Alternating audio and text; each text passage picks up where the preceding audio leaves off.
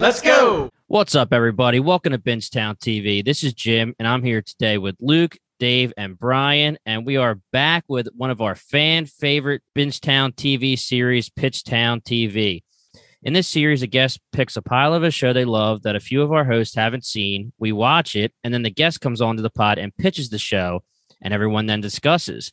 At the end of the episode, we decide if we're going to binge immediately, add to the list, or sorry, bro, we're passing, and we have to give a reason why we are passing. We can't just say we're passing.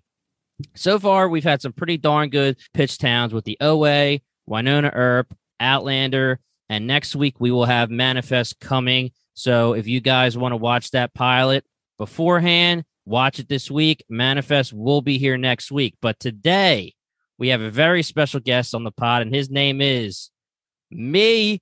I am bringing this show to a pod. I've been waiting a while for it, and I am bringing The Last Kingdom. So first of all, I want to say thanks to the Facebook fan groups and the Reddit for basically telling us how bad they want us to cover this show, interacting with us. It is going to be a fun one, guys. So I am the only vet on this pod right now that has watched the show start to end.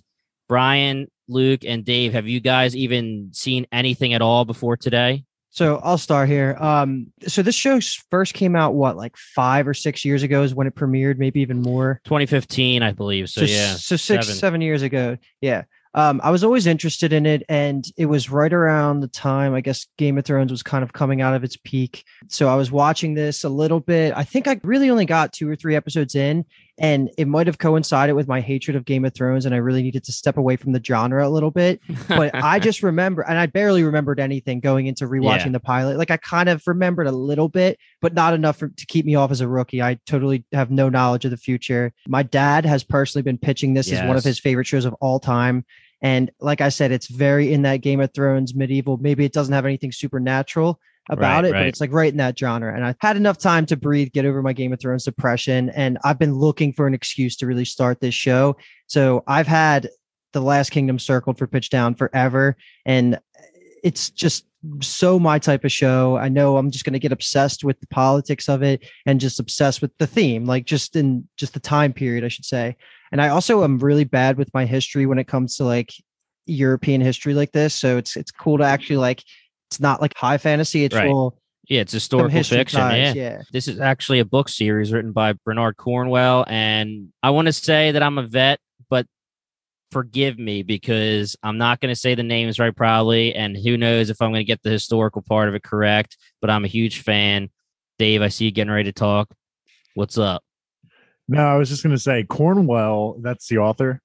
Yeah. Sounds Bernard like an Cornwell. Anglo-Saxon name. Am I right, guys? Well, there you go, dude. Yeah, so we are now, from my background on the show, I mean, the only exposure I've ever had to the show is just like when Netflix is in like rest mode and like there's just like pictures scrolling across, and Last Kingdom is just one that's, I feel like they only put their top shows in that like kind of preview or whatever's trending now kind of thing. So for it to be in there, it just already kind of speaks volumes to the fan base that it has. I knew that it was going to be just a fantasy show. But no, not fantasy. Not fantasy.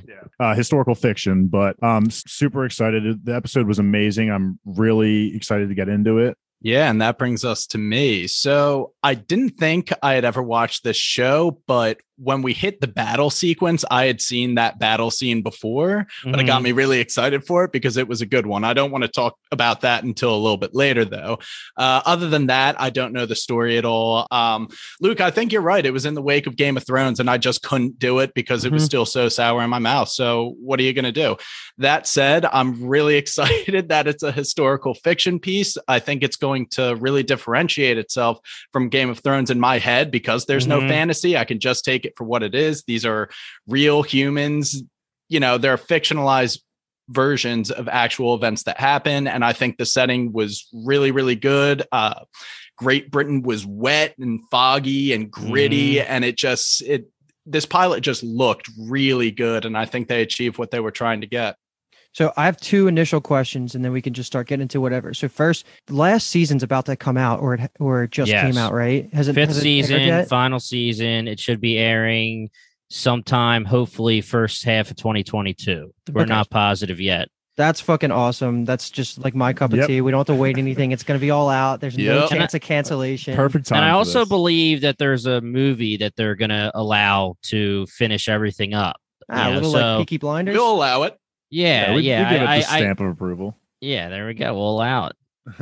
And then my other question was, I wanted to know if this is like how historically accurate are we talking in terms of big picture events? And I don't know if you guys have the answer, specifically you, Jimmy. Like, is it like Spartacus, where we know the end goal of like the Spartacus rebellions that were so famous, where like all of the slaves end up getting slaughtered and the rebellion gets stuffed out? Is there an end goal that we should know if we were privy to the historical to European history? Like, we know like there's zero chance that anything good happens for the Saxons or the Danes, sorry, I should say, because, you know, eventually they're not going to be there in England, right? Yeah, I mean, it's historical fiction, but like, I mean, I don't know necessarily that Uhtred is a person you can look up. I have no idea, to be honest. Okay. I don't So know I any did look history up anyway, so- Uhtred. There was a guy named Uhtred the Bold. After 5 minutes of looking at his page, it looked like it's loosely based off him. Right. But to kind of clarify what Luke was getting at, there is not a known documented story of Uhtred, this exact Right. guy that's being that's what I mean. Yeah. presented like storming a castle, and that's how he Mhm. died. Like, that's how this series is going to end. So a lot of creative freedom, where Spartacus was kind of put into a box where it had to hit a certain point. So I do like that. Again, I don't know anything about the history anyway, so even if it was accurate, it wouldn't mean anything to me, but just curious. Speaking of Sparty, do you guys get a little Sparty vibes from the opening title scene sequence? Oh, yeah. Yeah. The opening title, definitely. Yeah. It's so funny because I've been watching a lot of anime recently, and I'm so used to just skipping Just the recently? intro, Yeah, recently, the past 25 years. picking it, like getting more and more back into it again. But it's funny because I always skip the intros in anime because they always have spoilers in them, and it's just Oh, nice. okay, I didn't So know I that. was like about to skip the Last Kingdom intro, but I was like, oh wait, like this is cool because I was getting Game of Thrones vibe because I hadn't seen Spartacus, because it showed Right. a little bit of the map and what places were going to be burned, and like the map was burning a little bit. So hmm it was a cool intro, definitely. Now let's talk about the person that is not on the pod today. She's feeling unwell, and her name is Kathleen. And let's just throw this out there. I'm pretty sure Kathleen would say pass on this first episode. Do you guys agree? Just the absolute disrespect in her text that she sent. Yep. She sent to us saying that she was feeling sick, but I only got 5 minutes in, and so I fell asleep. So I probably wouldn't have liked it. Just disrespectful. Kathleen, for Yeah. anyone who doesn't know Bingetown, Kathleen is notoriously against shows that have anything to do with religion, and you guys can tell from the very start of this episode that it has a lot to do with religion. Mhm. And it being historical fiction, I wanted Kathleen to be on this so that she could say she was going to pass and I could argue with her. But I honestly do think that if she didn't pass and got through the show and started watching it, she would like it. But I was rewatching the pod and I was like, Kathleen's going to pass on this if she's on this episode. But guess what? She's not. So, Sounds like we're just going to be praising it then. I mean, this episode is a lot of backstory. I forgot how much we don't see our main character, Alexander Draymond Uhtred, son of Uhtred, the actual actor who's going to play adult Uhtred. It's a lot of the younger Uhtred, Osbert, as they call him when we first start the episode.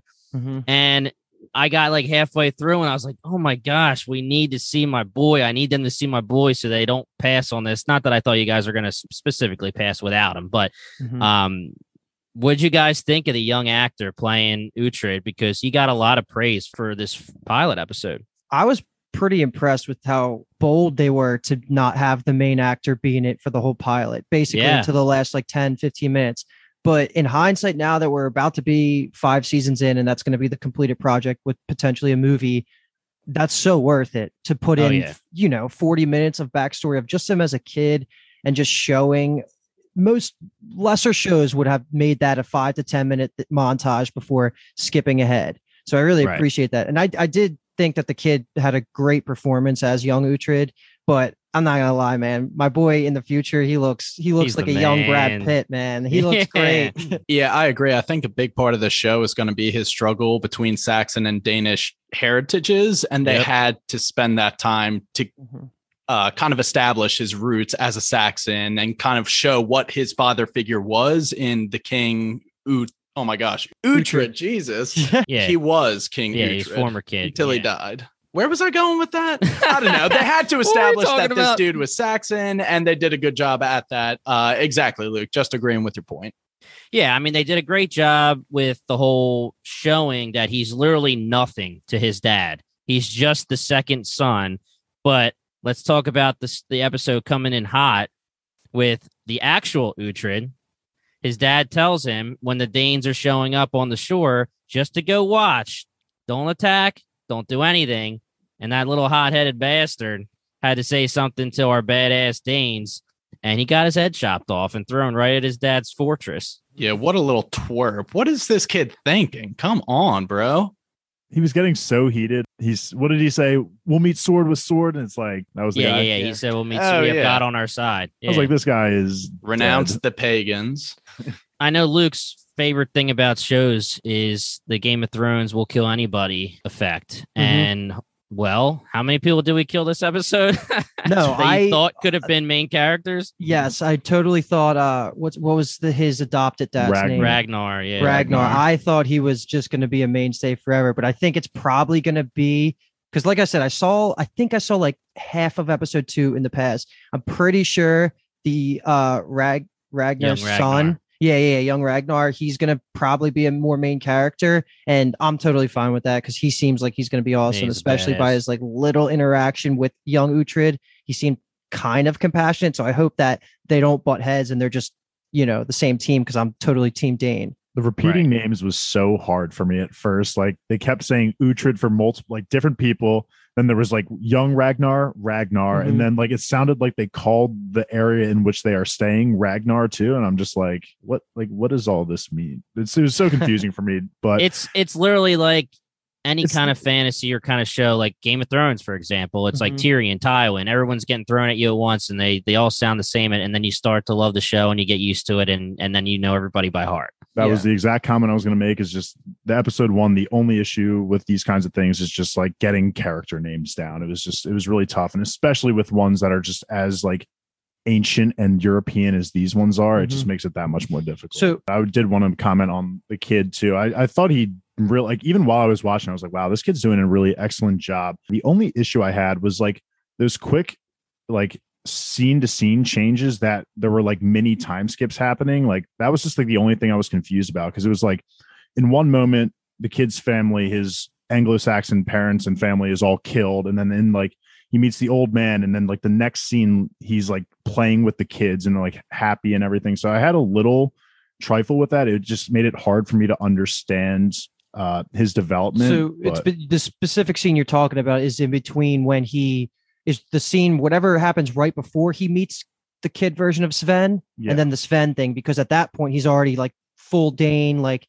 has back and forth with the parents and stuff. And like they give him a little bit of freedom. So he's not like a full-on slave, even though they refer to Uhtred and Brita. Well, I think he's still a full-on slave. They're just not assholes to him anymore. Yes, exactly. Yeah, so he's still a slave at this point, and he's not really their homie until he saves his adopted sister. Eventually, Dave was just saying it was confusing that because it did feel like there was a time skip that isn't shown because the kid's so young. Yeah, I mean, the deal is that, he's obviously upset that he gets taken, and he's upset that his dad dies, but he admits to Raven, another guy who dies, and he's awesome. I loved his character as well. He admits to him that his dad didn't like him, and then you could tell that they liked him, meaning the Danes, because they say you're a warrior. And then we have that time skip, and it's one of those things where he feels like now, even though he's a slave, he has a home and people that actually will talk to him. The only person who would really talk to him in the fortress when he was at quote unquote home as Osbert or Uhtred was Father Biaka, was the only real one who was nice to him. And I guess even his mom is not his mom, and he says that in the beginning of the episode as well. And you'll get more of that later. But I guess he feels more at home with the Danes. But yeah, there is a little bit of a time skip, and they just want you to see that he's starting to be more acclimated with the family. And it's believable too, because he did not really fuck with his whole original family. Yeah. Right. I want to keep going there. What are our thoughts on his original family and just kind of the notable people that we met in Bebbanburg? We have kind of the priest.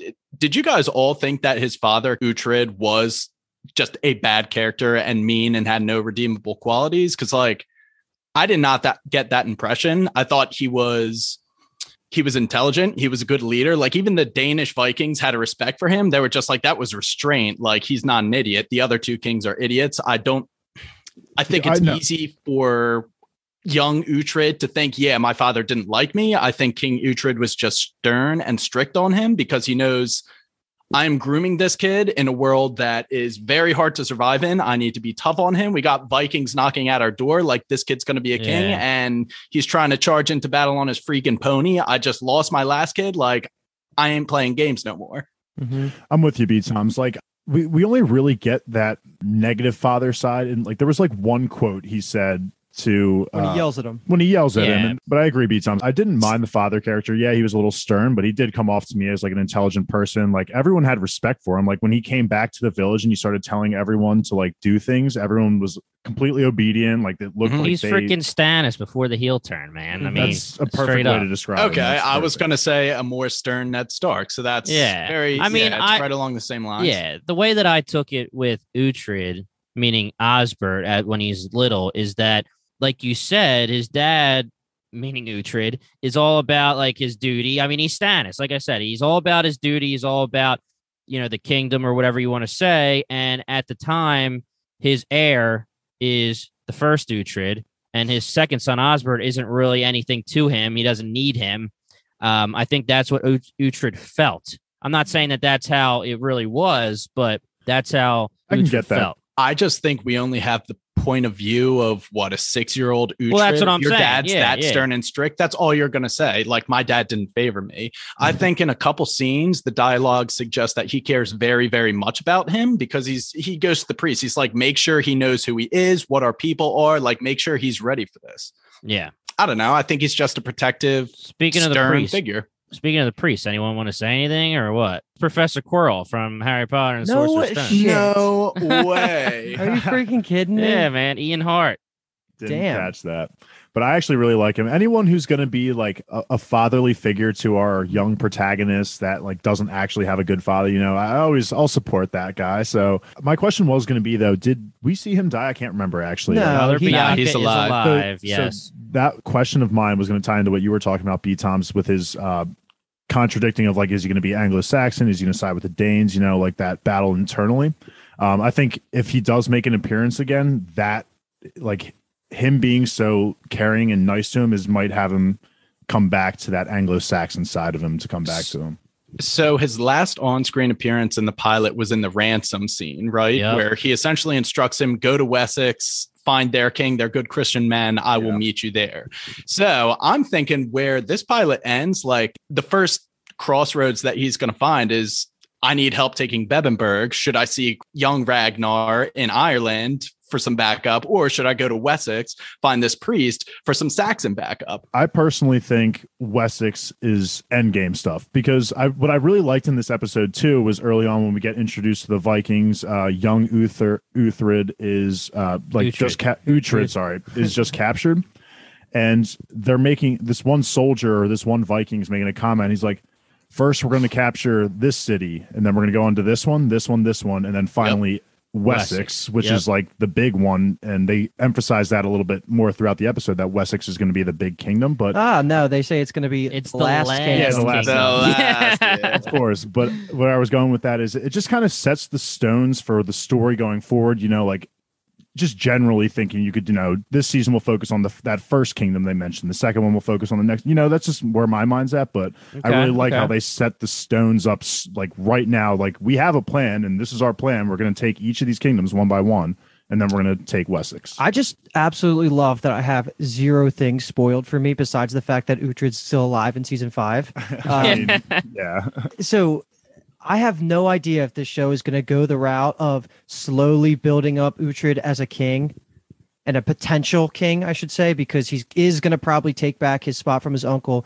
They could just go the complete opposite way where while we're having Uhtred rise with young Ragnar being his ally and him being on Team Dane, we're also going to be seeing the rise of his uncle who's trying to say take away all of his claims to the throne and stuff like this, because I can't tell if the uncle is going to be important enough to carry over past this season. Because right now it just seems like the only thing that matters to Uhtred is about getting his revenge for his accepted father being Ragnar and just murdering his uncle. Because I could see that being a season 1 thing, but I could also see that playing into the whole series, which would require a lot more screen time and a lot more background on the uncle himself, because I feel like we don't know anything about him besides the fact that he's basically like freaking like, you know, Jafar from Aladdin, like trying to run shit. He's trying to run shit from behind the real king and now stepping up. He's Scar from the Lion King. Exactly. Dude. Like I can't tell yet, and I don't want to put a guess out there yet because I don't want to sound stupid. You will in the next like 20 minutes or so, because I'm gonna have to ask you to. Times you were holding in something there for a while. Did you have something to say? I was talking and you had something. You had your finger up. No, I forgot it because I was violently agreeing with Luke's point that he was just making. I was like nodding my head like, my guy, yes. I could not decide whether the uncle was going to be a season 1, because a very realistic goal for Uhtred is take back Bebbanburg by the end of season 1. Right. Then he can pivot on to better things. But like he said, he's kind of got some depth to him. Like he could be like a 4 or 5 season long antagonist if he keeps falling back to Wessex or something. And I will say, I got more and more confident as I was talking because I was watching B. Tom's like agree with you. Now, Dave, to your point here, where you were talking about the conversation where they're saying, you know, we're going to conquer this, then this, then this, then this, then we're hitting up Wessex and we're taking it over and it's the last kingdom. What are your thoughts on the fact that that conversation happened when he's a kid and now he's an adult? So there is a time jump. Do you think that they made some progress? I mean, what are you thinking? I didn't even actually process that. I'm sure they made some progress. I don't know per se. It was so hard again for me to get the names of like cities and people down. So I'm not sure. It could have easily went over my head that in a conversation when he's older that they were talking like maybe, oh, like we just captured here. It's time to move on to there. Right. Like I said, I do love that they put those like hints in here. Like we just have the full show plan in this first episode. So we know kind of what to expect a little bit. Yeah. So before we get into our adult Uhtred, our boy, let's talk about everything we can while he's a kid. So we have Father Beocca here, and we have the relationship between the two of them. This is the first time, and I'm cutting myself off here because I know how Kathleen Felthor and Wynonna Earps pitched down, because I have nobody on my side here that actually knows anything else about the show, and it's so hard not to say anything when you guys are making your theories. So I'm trying not to say anything, but we have Father Beocca. He seems like he's going to be the homie for Uhtred. There is a time jump, you know, but, you know, we'll see if they still have some kind of relationship or if they can still have some kind of relationship. Is Father Beocca still with the uncle at this point? Because we know that he was telling Uhtred, young Uhtred, that the uncle was trying to kill him. All this time later, are they still going to be together? But, you know, we see that there's a very important thing that's going on with Uhtred and Father Beocca, about Beocca teaching him how to read and write and how it's very important to read and write. And I think it's fair to say, and it's not a major spoiler, that throughout this show, this is going to be kind of a big deal. It's a historical fiction, and they're trying to like bring this into the fold where you are like actually making history. You're actually writing things down and keeping historical notes. You're writing letters, just like Beocca said. Somebody bringing a message could change throughout the traveling. The person could change it. The memory could be different. Anything could be different. So we know the Game of Thrones effect where, you know, there's a lot of traveling. There's a lot of time jumps. It's very interesting. Do you know if that's a criticism at all in like the general public? Like, do people say that there is good? Is there jetpacking like there is in Game of Thrones towards the end, or do you think it's pretty believable? And like as the show goes on, do you have a better map in your head, or is it not really going to go that route? They're very good at letting you know every single time you show up somewhere that subtitle shows up and tells you where you're at. And when they're traveling, you do find out where they're going every time. When they get there, you know. There is jetpacking a little bit, but to be honest, like they show a lot of traveling, like early Game of Thrones. So a lot of the story is the traveling. And we have the map for reference from the intro. So shout out to Last Kingdom for putting that in there. We should talk a little bit more about Brida too, because she's been there since the beginning as well, like throughout the whole childhood. Is the first time we see her just like she's them picking through all the slaves, all the survivors, and picking who was going to be slaves, right? Yeah, she's a little girl. Yeah. So we don't really get her fleshed out in her youth, I don't think. I was going to say, she was nothing. She was just a slave who we see early on that her and Uhtred had an unspoken like bond just because they were both young children taken in by these Vikings and they had no idea. So we get that connection. Even as an adult, she didn't make an impact on me. Like she's not like a standout character to me. Yeah, it was definitely right. Agreed. And also, she was pretty clutch when Uhtred unwisely just went charging in. I need to kill someone. She was just like, nah, dude. Like you're not gonna get your revenge today. Like we tell the story. We'll regroup. We'll get it another day. I also voice like that. of reason. But trust I'm glad me, Breed is the homie. Yeah, I like That's all I'm Breed. gonna say. I love the might be getting a little sidetracked here, but I like the poeticness of this first episode we get with how they keep reiterating we need to tell the story because obviously this historical fiction. So, it's really cool that they keep hammering it home that this is a story and it needs to be told how we see it. And I also like the poeticness of when young Uhtred, Osbert, seeing older brother's head get dropped in front of the castle and then later on him doing the exact same thing. That was really cool. So very poetic. But yeah, Brita, she obviously will be a mainstay character, I hope. And right now she didn't make too much of an impact on me. Not many characters did besides the ones that are dead, unfortunately. What about Ubba? Like that's Ubba the name that was just super impactful. That's just the name that he's the big guy. Like that's what Raven calls him. Ubba's crazy. Yeah. He's got the tattoo on the side of his face that ringing a bell to you there. Yes. Tattoo on the side of his face is ringing a bell. Clearly going to be he's the big dog. He's the big dog. Right. Yeah, he's following the religious person. Got it. Yep. Stoli, is that his name? It might be a different religious person if they fast forward. In the flashback, he's like Stoli, like he takes advisement from someone. I do have two more things I want to say about young Ragnar. One, I appreciated that even before he got captured by the Danes, he slips in a line. Young Uhtred, you said Ragnar. Young Uhtred, thank you. He slips in a line even before he gets captured by the Danes. He says, "Oh, I heard Woden and Odin are the same thing," essentially suggesting that he already had doubts about like the Saxon religious system. And was kind of sympathetic, like, oh yeah, Thor's cooler than our gods, whatever. What was my other point? Oh, we don't know who young Uhtred's mother is. And they made a point to highlight that because Uhtred says, oh, get him out of here. He has his mother's tongue. And he's just like, she's not my mom. Yep. Yeah. That's going to be a thing. But that also, and he also said, my dad was humping the slaves again. Something like that. Yeah. The servant girl or something. Yeah, the servant girl. I believe. But there's no way it's not a plot point. His mom's going to be someone who we probably don't expect it to be. And that's all I know. But it can't be someone we met yet. Oh, it could be. Unless it couldn't have been a Dane. That's not on the table, right? Well, if the only female Dane would be totally is on the table. That would be Ragnar's wife who's dead. That's of the age. The dad fucked it's a Dane who wasn't in the country. And then I mean, he's 8 or something at the time. Okay. You know. Okay, look, I wasn't getting that specific, but yes, it's possible in general. Look, I think the evidence suggests that it is a non-Saxon person because what's his face said he was humping the servant girls again. I take something from that. And a servant girl, a slave, would be someone who wasn't Saxon, a war prisoner or something like that. So if he was fucking the help, it probably wasn't a Saxon, could have been a Dane. There you go. You also have to remember, too, that he does have a wife right now, and she's the super religious one. The one that was with Father Biaka when he baptized Osbert into Uhtred. That looked like such a fun baptism. Yeah, right. Behold your people. They're just applauding for him. I'd be like, yeah. So other people we meet when Uhtred's a kid is obviously it's going to be important to talk about Sven and Sven's dad. Kjartan. Sven has potential to also be just the complete rival for the whole series kind of character because he already hates Uhtred because he basically is probably going to put all the blame on Uhtred himself for having lost his eye and getting punished. And then the dad obviously probably reinforced the hatred as they grew up and they conspired against their fellow Danes this whole time as he's working with Uhtred's uncle.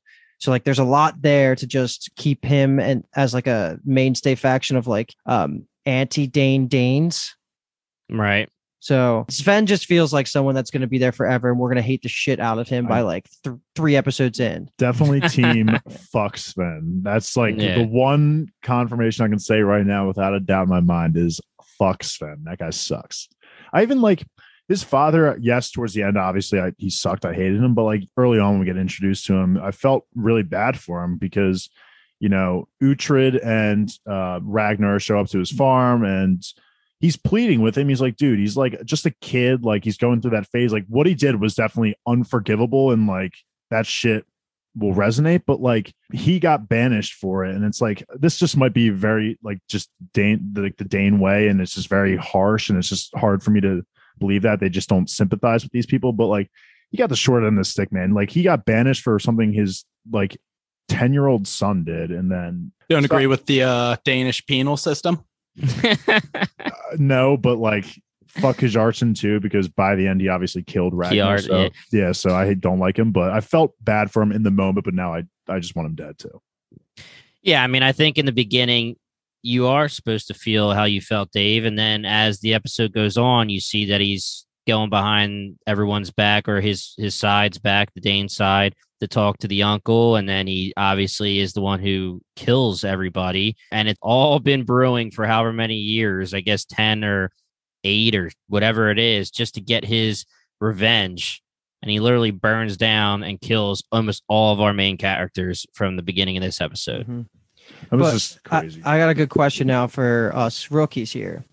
I want something on the board here for who you think, now that we've talked about a couple of these characters, who do you think lasts longer, Sven or Uhtred's uncle? Sven. I just think I don't really have a reason. I just think he just feels he is more of a rival to our main character. I would say it seems like Uhtred is prioritizing taking back Bebbanburg. So for that reason, I will say he will probably deal with Alfric before he gets to Sven and Kjartan. Mm-hmm. However, if Sven and Kjartan are banished, they may kind of still be hanging around with Alfric and Bebbanburg. Like maybe they went to him for protection in exchange for the information. Maybe he is like a steward of him, whatever. So we could take them all out in one fell swoop, which would be awesome. But it seems like Sven is a separate thing. So Alfric will be dead first. Okay, I agree with both of you. I think Sven's going to definitely be the one that lasts longer. I guess the reasoning being, I think it's a more interesting storytelling path of just having Sven and Uhtred keep getting like one up on each other, because I'm sure like Sven's going to have some leverage over Uhtred and like make him hate him all over again at some point in their adulthood. Then it's going to go back and forth.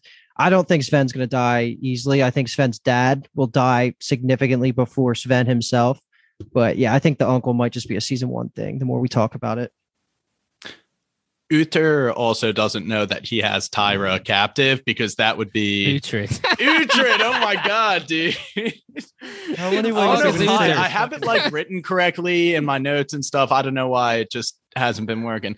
Uhtred doesn't know that he has Tyra, so there's no like urgency in exactly taking as him far out. as Uhtred knows, she's dead, which is a shame for Tyra. Yeah. I want to say like the moment of fleeting hope that she would have when she spotted Uhtred walking through the camp, like she would have a 10 seconds of, oh my God, this kid might save me. Like I might not be Sven's pet for the next 20 years. And then like lost. Yep. Sees, nah, it's not happening. He didn't see me.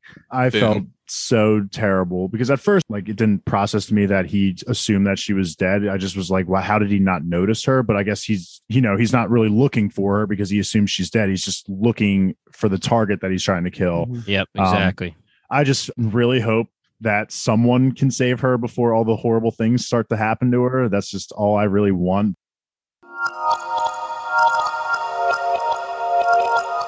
A true crime series investigating mysterious unsolved cases.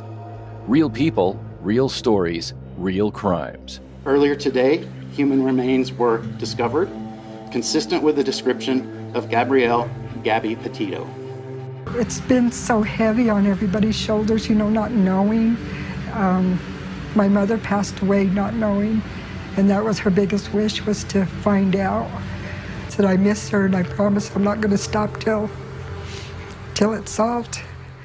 I know Brian Enton was here trying to talk to people, and people won't talk. They're scared. People want a resolution, and that's why there's conspiracy theories. But you just have to remember there's families for both of them.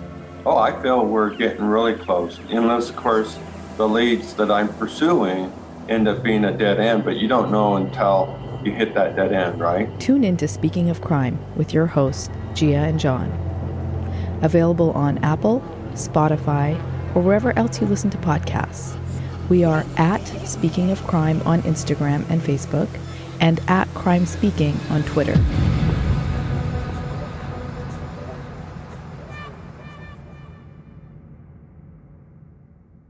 Yeah, all right. So last thing, let's talk about one more thing with young Uhtred.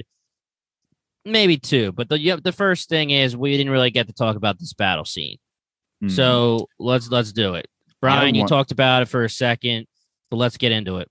Are you opening the floor to me? Because I have a nice paragraph here. Like, this 15-minute battle sequence was better than the entire Battle of Winterfell. It was gritty, realistic, made me physically like anxious, pinned my stomach the whole time as Uhtred was like putting it together. Like, they conceded the high ground. Why did they do that? There should be more people, even if we outnumber them. And just seeing like how clueless all the dumb idiots around them were, because they're all just uneducated dudes living in the middle of mud. Like, Battle of the Bastards and Battle of Winterfell had like a way larger scale and a lot more theatrics, and it was like a big production. This was real. They were in the middle of this like wooded clearing, mud. It was like very tight proximity to, like, it just happened so quick. One side was prepared, executed their plan. The shield wall was unbelievable, and it was so simple, and it was just so perfectly executed. It made me feel stuff. 10 out of 10 for me. I'm going to pick up where you were just leaving off, B-Toms. I completely agree with just the realism of it, just because in like Game of Thrones, like Britannia, like all these shows, you know, you have your huge army. It's like laying across all these like hills and land, and you know, you got your other enemy on the far side of the field, you know, and you rush into each other. This, like, we got the walk up. They're literally within 30 feet of each other, and the guy's like, kill them all. And I'm just like, this is so barbaric. It's just like, war in this made me, more so than any other show, made me think like war back in this day would be the absolute fucking worst. Because you're just going into you don't even know what you're getting into. And then, like you said, B-Toms, the shield wall, shout out to 300, that I was waiting for that to come too. I had a feeling, and they just started stacking the shields, and I was like, these guys are so fucked. It's not even funny. Yeah. And then, like, they were getting pushed back. They were like, the commander was like, "Oh, ease up," and you know, they took the high ground. They're like, "Oh, they're getting pushed back. They're getting tired." Yeah, it's like, you guys are fucked. But this it was really good. Battle scene, to your guys' point, was so realistic that it almost seemed wrong, because we're so used to the theatrics and everything. Like, when they walk up and they're just kind of walking up to the shields, and King Uhtred, you know, the father, is slowly walking up, and I'm just like, this is awkward. This is weird. Yeah, this is awkward. And then he's just like, let's go. And he does, like, that's how it should look. But obviously we're talking about Game of Thrones and the huge theatrical, you know, battle scenes where they're like charging at each other or whatever it is. But that's exactly how it would be if there's a shield wall standing there and they're just trying to figure out what's good, and they're just walking slowly up to the shield wall. Like, it was great. It was phenomenal. I like that Uhtred's dad, to put a little bit more respect on his name, in the same vein as you guys saying that you liked him a lot. He was very aware of the fact that they should not have prematurely charged with the reinforcements that they did. Like the other two kings that are claiming ownership over Northumbria too, because I think there was 3 of them. They decided to unite, and I think they all die. Like, that was cool, because he was like, whoa, we got to relax. Like, this is too easy, basically. So that was cool. And I didn't expect, I should say, I don't know if I like it or not, but I didn't expect at all that, is it Ubba? Ubba, yeah. Ubba was the kind of person that I totally pegged as someone that would be on the front lines, like a warrior, like savage. The fact that he was kind of sitting back, and they had a plan, and he was following and executing it to a T. Like, he seems more than just a one-dimensional warrior, just hothead. And I totally think he's going to bring up like the most, if there's going to be any drama between Uhtred and other Danes going forward, I think he's going to be the center of it, mostly because like he's a hothead a little bit, but also because of the religious thing. I think they made it a point a couple times throughout this episode that a man that follows religion is the most unpredictable, and like you can't, so that's going to be cool. But yeah, I don't have anything else to say about the battle, but I do want to talk about Robin again if we're good there. Yeah, we can move on to Robin. Did you guys get Three-Eyed Raven vibes? Because holy shit, man, he looks like him. He's blind. This guy was the man. And he literally is named Raven almost. Yep. Yeah. I was like, this guy is the Three-Eyed Raven. Yep. And he is Ragnar's father. He is. Mm-hmm. Yeah. Yeah.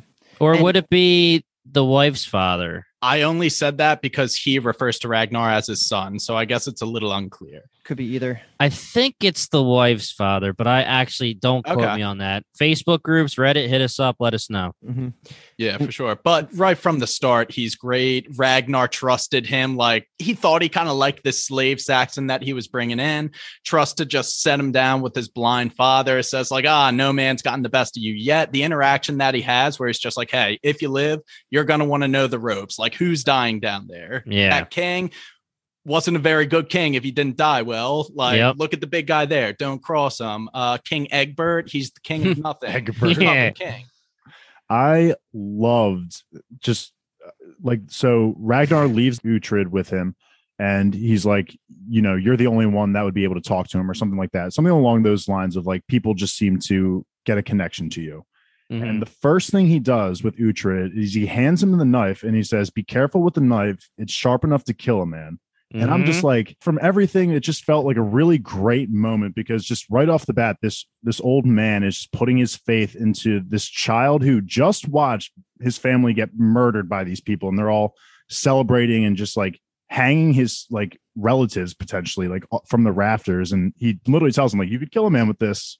Yeah. And he just knows that he's not going to act out on it. Just like that level of trust. That was for me a really, really powerful line. Just straight up Ramsay Bolton and Reek. Yeah. Shave me, Reek. Shave me. Yeah, my gosh. But yeah, Raven's the man. It's a shame. Like he's definitely somebody I wanted more of, and it is definitely a shame that we lost him in this episode. But yeah, like you said, Dave, I love that scene. Cut me off a piece of chicken, hands on the knife. They start going over everything that's going on downstairs, and then he says, I know why they saved you. Now you're a warrior, kid. Mm-hmm. And our boy is a warrior. That was a great interaction. That might have been like, besides like the fighting scenes, like that might have been my personal favorite, just like small interaction of the episode. But let's talk about that real quick, because this is another rookie question. Uhtred gets referred to as a warrior constantly, but we haven't seen him really fight yet. We know he's willing to kill whoever it takes. He's stealthy and he can assassinate. But do we think this is going to be the kind of show where like he is a great fighter, or is it going to be more realistic based where it's the scenario kind of always matters? It's not going to be like Uhtred's just the best swordsman or warrior there is. Can't really tell yet because we haven't actually seen adult Uhtred have a real fight yet. But I'm assuming based on the man's physique, just like his reputation as a kid as a warrior, like people call him a warrior all the time, he's probably just going to be the best fighter ever. That's what I was going to say. It's just because of how willing he was to pick up a sword when he was not only with the Anglo-Saxons, but even with the Danes all the time. He was willing to fight and always was looking for a trainer. And I think he's just that kind of person who's just going to work his ass off to become the best. And that's what I took him as. And yeah, what a young Ragnar to train him at the sword. He's like, bro, we're not training your freaking slave. I like that too, because I had to, it took me a second. I'm a little slow with those kind of things, but it took me a second. And I was like, why wouldn't they train the slaves? And it's like, oh, well, obviously they would just rebel. Bro, have you seen Spartacus? Yeah. Yeah, right. I actually have not. So yeah, but yeah, they would revolt. Yeah, he asked Ragnar, and Ragnar says, we don't train slaves. But then after Uhtred saves his now sister, Tyra, from Sven, he gains their respect, and then Ragnar basically adopts him, and he says, I bought you, and you are like a son to me. And then later you hear him say, I love you like I love young Ragnar. So you would think that they trained him, but that doesn't mean he's the man. But that like comment body right there makes me a tiny bit nervous, because I don't want the fact that the father genuinely loved Uhtred to be a reason that young Ragnar grew to dislike him. Maybe because of like foreigner being pulled into the family. He's not a real Dane. I could totally see it going that way. I'm just begging that young Ragnar treats him I like a hope full brother. Yeah, I hope they're brothers. Yeah, because he is, I don't know, he's probably the most excited character I am to see again and like find out the state of where that path's going to go. Like, I'm looking forward to him. I don't think he got enough lines in this episode, but he also seemed very charismatic too. And I'm not sure how much they're going to age him up because he did seem like he was already probably like late 20s. 10 years older. Or something, yeah, exactly. I don't know if they even have to care because of that.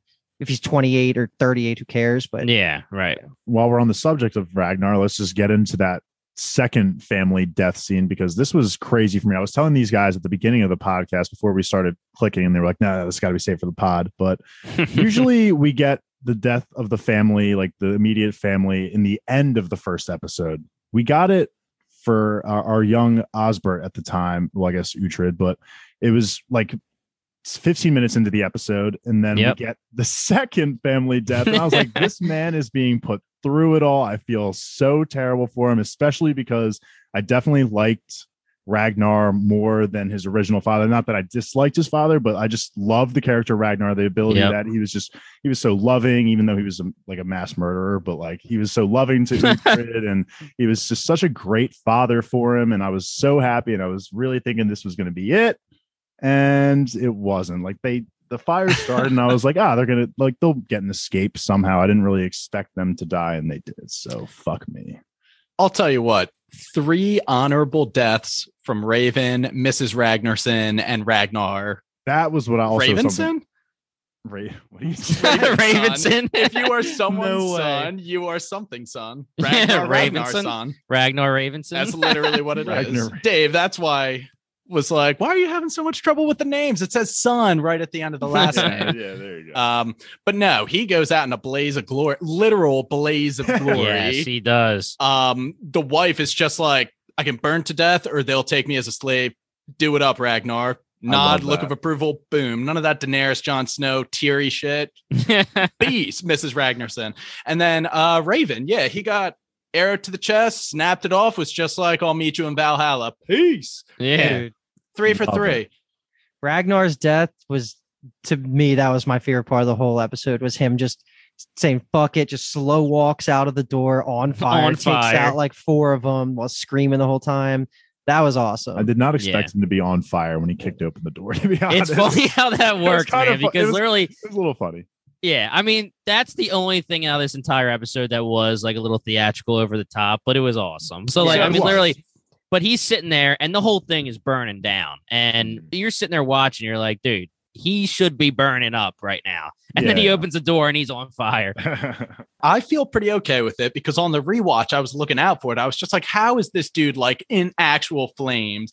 And like his nightgown dragged across like a little flame as he was like several feet away from the door. That could have like risen up, and he was just screaming through it with the adrenaline. I'm okay with that. Yeah. The physics of it made just enough sense. You have to assume. So what does he do? He takes his sword, and what does he put on? Dude. Yeah, he puts on his helmet. So you just have to assume that the nightgown burns up and he's butt ass naked with a helmet and a sword, just wrecking dudes. Mm-hmm. Now he's got that chainmail to cover up everything, so don't worry. He wasn't wearing that shit, So, dude.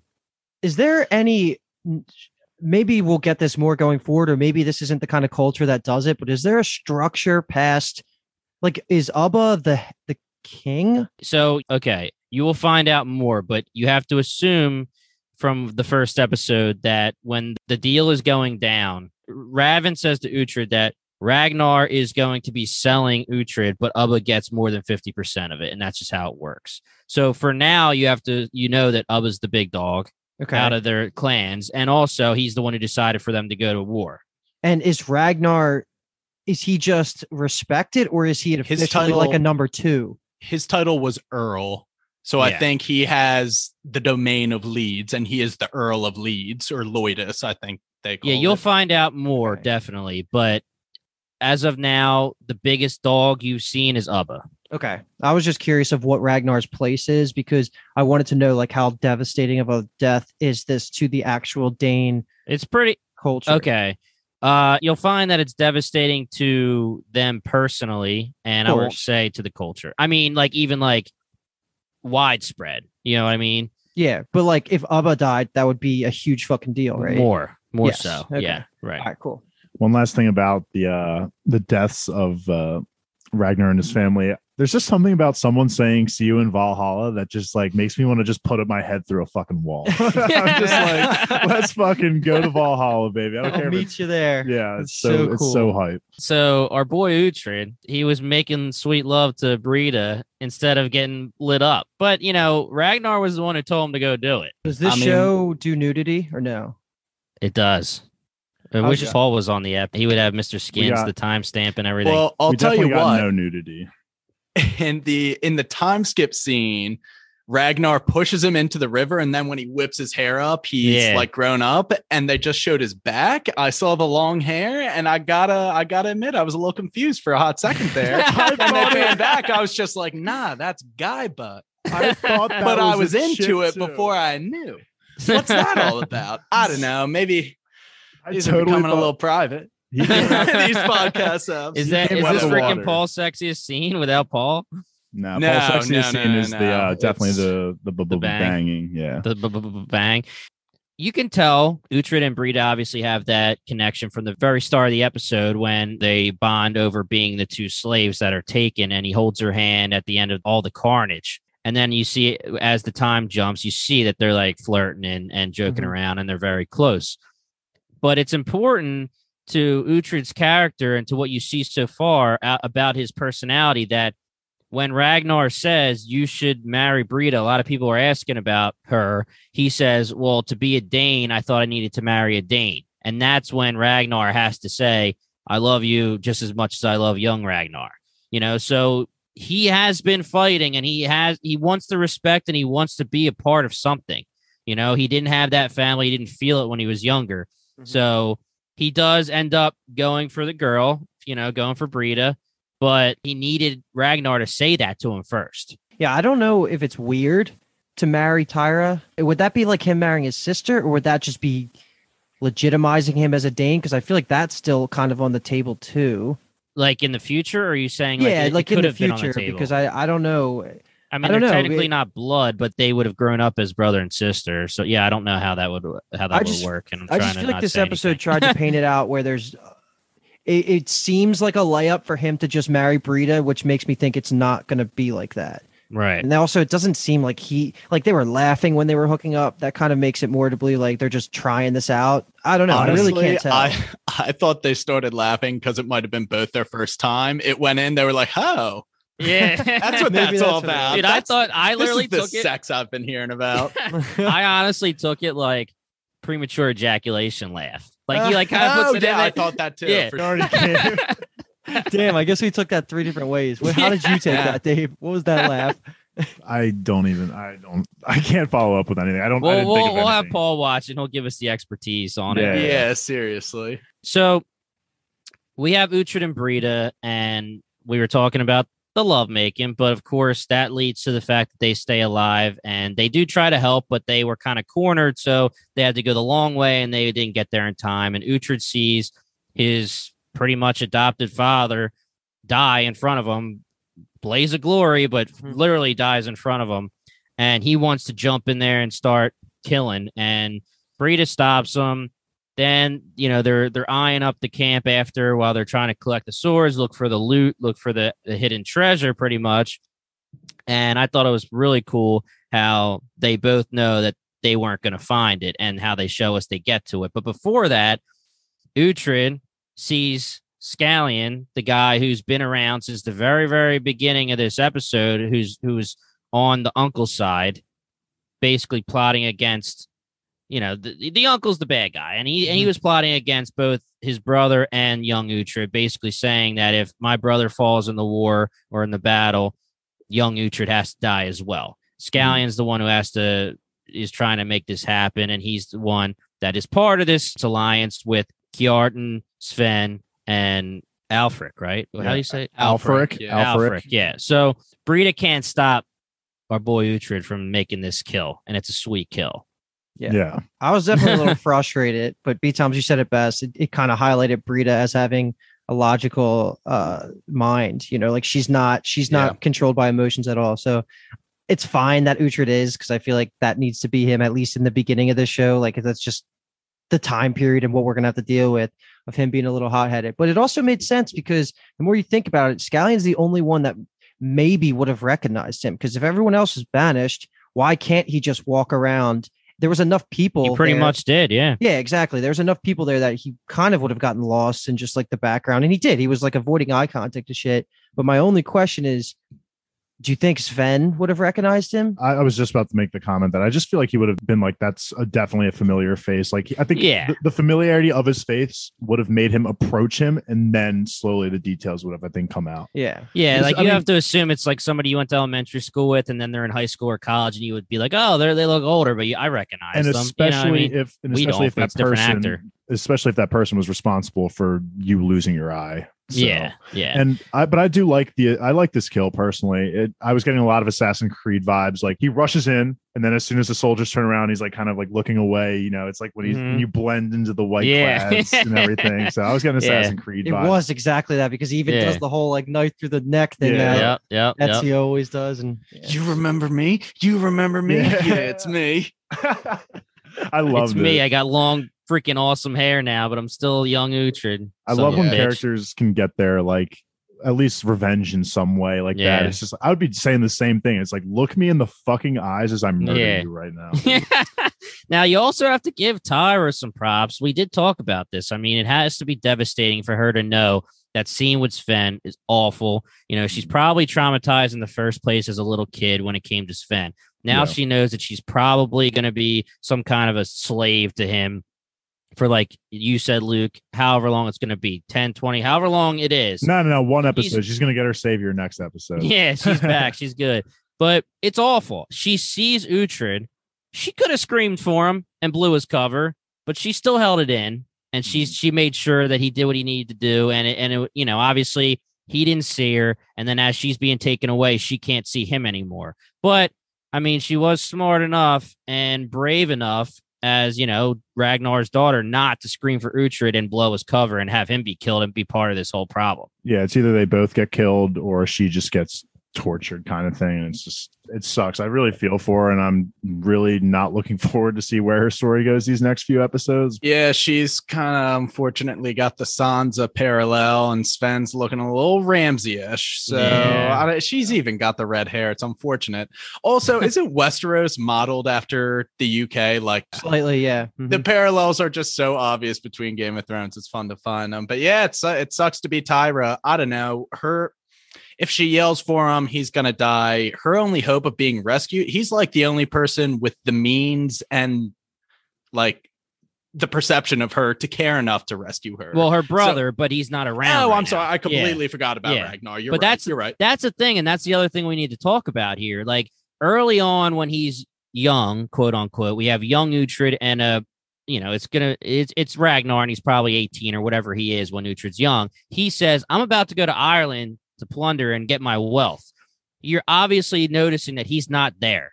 He's not there during this. He's doing his own thing.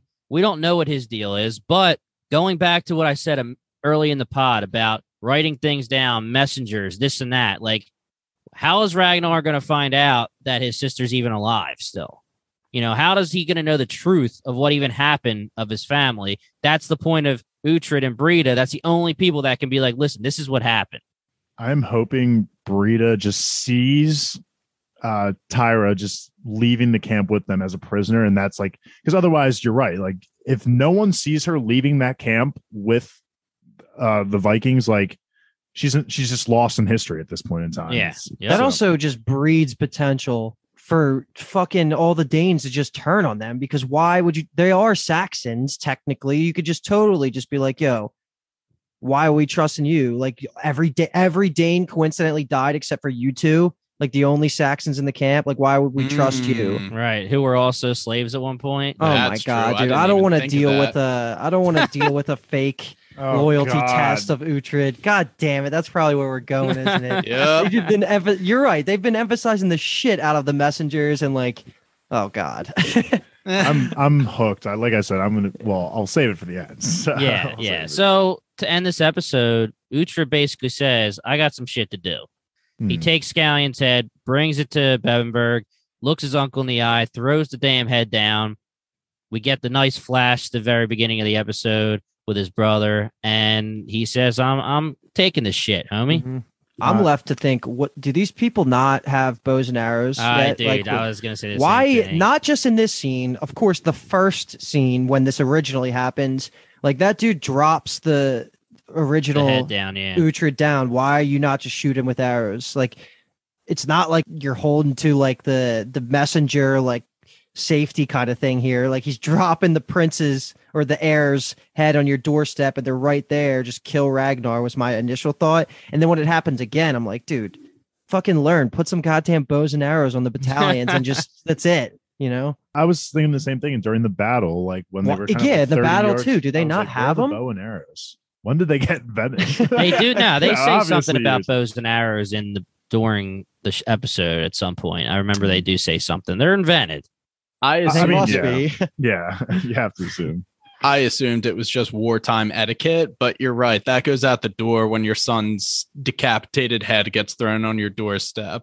Yeah. In the second instance, the uncle immediately says, like, get the horses. So he was planning to chase after Uhtred. So, like, I get that. I mean, also the deal is with the first one that is that the dad Uhtred is assuming that the Danes are going to plunder and move on, and then they are going to meet with the other kings to fight them.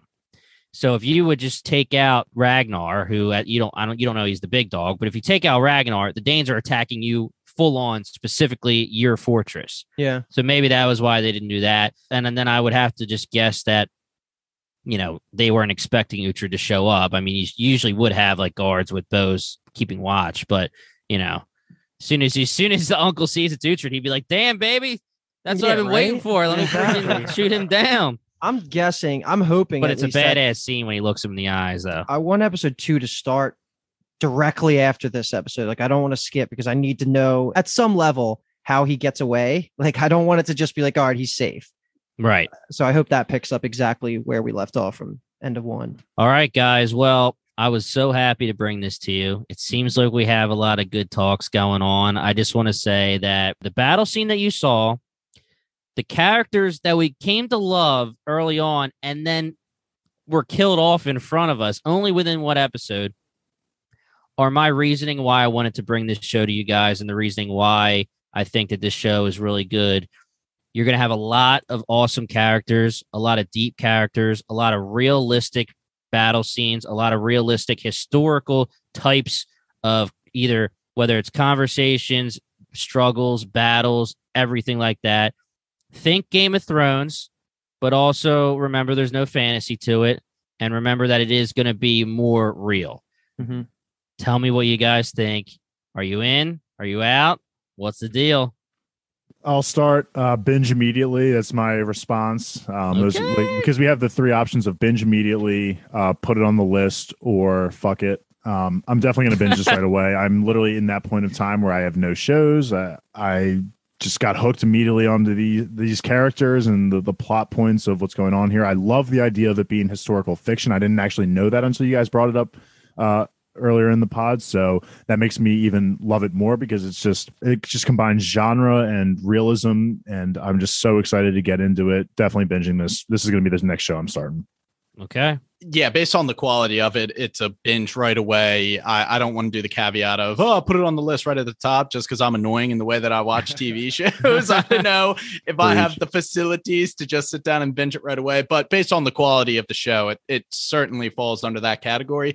It's been a very long time since I had a pilot episode just reach out and grab me the way that this did. I disagreed with Dave in the sense that I thought the pacing was right on point for how much they had to get through in this pilot episode. They spent an appropriate amount of time establishing his Saxon background, time skip, established also his Danish roots too. We got to meet Ragnar and the Ragnar sons, and then they killed them both off.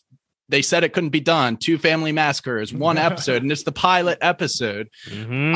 I really, really enjoyed it. I'm not like a history buff, but I do find it really interesting. This show is, I'm really into it, Jim. Thank you for presenting this. I think it was a really strong pilot. And I was just gushing over the battle sequence. It's one of the best battle sequences I've ever seen. And I'm hoping that's not the last battle sequence like that we get. And I don't think it's going to disappoint. Yeah, I'm right there. I'm binge, and this will be a show that I probably start like literally binging within this week. That's my the best thing about Pitchtown, man, is when it just aligns closely with your own self-interest. And this show specifically and The Expanse are just things I've been waiting forever to selfishly make myself have a reason to start.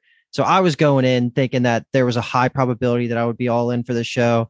Like I said, my dad just preaches it. It's probably his favorite show he's watched over like the last couple of years. It's incredible. I can't wait to see more of Uhtred's actor and like some of the side characters that were built up. Like I keep saying, young Ragnar seems like he's going to be really fun to follow and watch their disputes and see how that works out. But this was awesome, Jimmy. I can't wait to keep going. And the fact that it's like 8 episodes, all on Netflix besides the newest season, so consumable. This is going to be a good couple of weeks as we plow through this. And I don't want to commit to it now, but this show has potential. If we like it enough collectively as a group, we can definitely do season recaps. But I don't want to speak for the whole group. We'll feel it out as we go along. Facebook, Reddit, guys, let us know if you want us to cover some more. I mean, one more thing that I want to say to the Wheel Time homies is that one of the main characters, you have not met him yet, but one of the awesome main characters that you will meet in this show has been cast for Wheel Time season 2.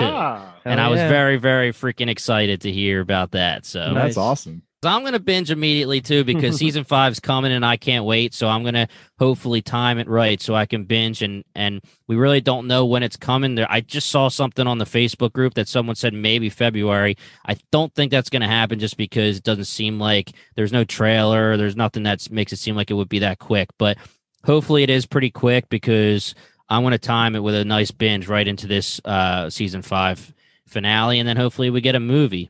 And for those keeping track at home, this is the first sweep of binges for any Pitchtown show so far. Let's go. Wow, Jimmy. Congrats to you. The OA was nice. Yeah. I've been saving this one, man.